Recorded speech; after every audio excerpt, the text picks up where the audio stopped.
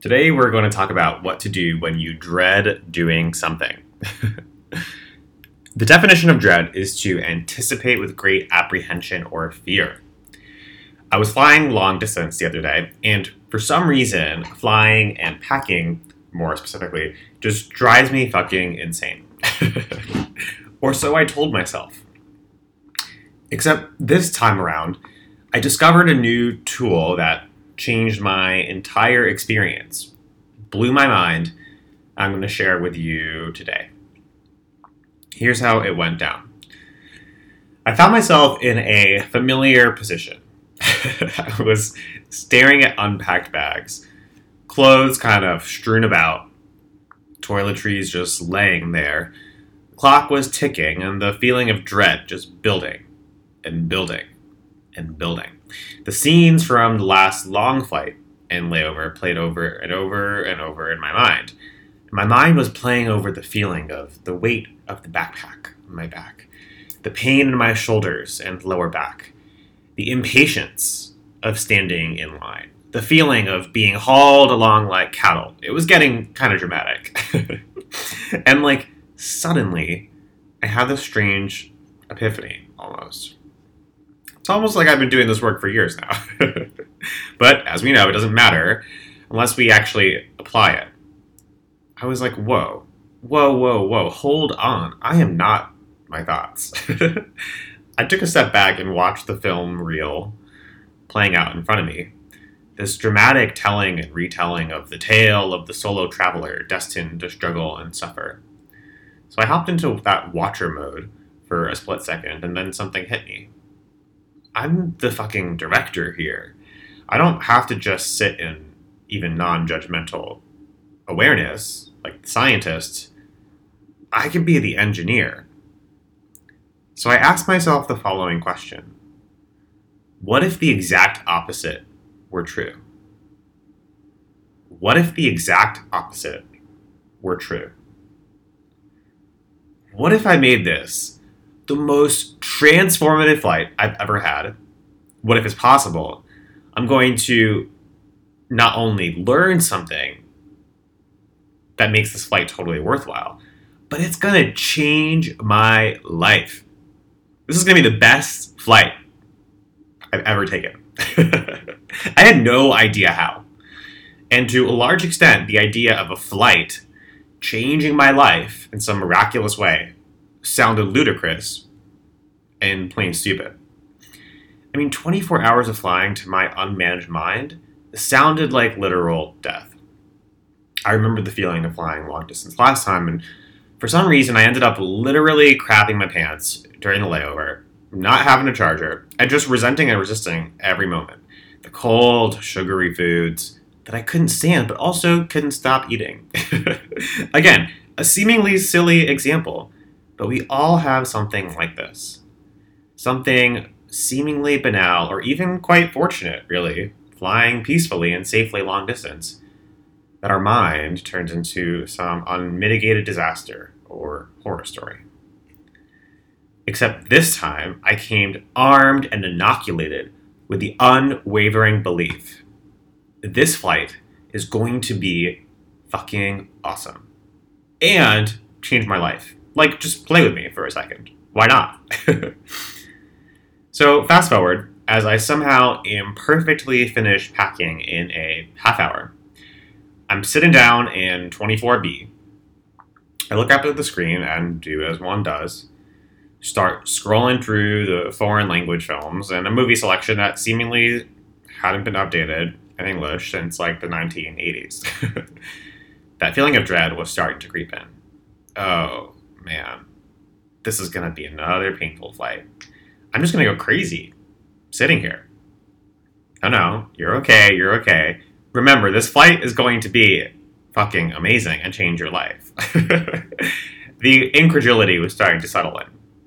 But I remember that. I kept scrolling. And I had just passed by and not really even seen the historical fiction section on the previous flight. Because really, I had just been scanning for how to watch and rewatch Harry Potter or some other magical realism hit. Escape, please. I ultimately, though, this time, settled on The King's Speech, The Founder, 8th Grade, and The Current War. I literally didn't see these movies as options the first time around, the first flight I took. I didn't see them. It's like they weren't even there. This time, I felt like I was sitting through a masterclass. It turns out, it's no surprise that I didn't see these options then, and I did see them now. Our brain has this thing called the reticular activating system, or this network of neurons that's constantly filtering out what information is let in or kept out. There's an ever-growing surplus of stimuli in the real world, and it makes sense evolutionarily that our brains would be default wired to keep most of it out. But the thing, of course, we never learn is how to reprogram it to decide what you let in. The Current War, as a movie, was quite apropos, as were all of them. It's about the race to build a light bulb between Edison, Westinghouse, and Tesla. In 1878, catch this, the New York Times ran a column on Edison that read, "Something ought to be done with him, and there's a growing conviction that it had better be done with a rope." They said he was hell-bent on the destruction of human society. Everyone who was anyone at the time said he was a lunatic for believing you could power the electric grid. They were mocked incessantly for believing you could light up a town. Think about one thing today that doesn't run on electricity. Anyway, in the context of this 17-hour flight, these movies changed everything. I was parsing through every ounce of dialogue and plot, treasure hunting for insight, for learning, for transformation. It was legitimately the best. And I was reminded halfway through the following fact. The way we do one thing is the way we do most everything. And if by inverting one simple premise, originally it was, this flight is going to be painful and terrible. Duh. Statement of fact. But by inverting it, by saying, hey, what if the exact opposite, what if the polar opposite were true, I was able to literally change my entire experience for 24 hours. What else might be possible? And what if what we think and experience on a scale of 1 to 10 is a 7?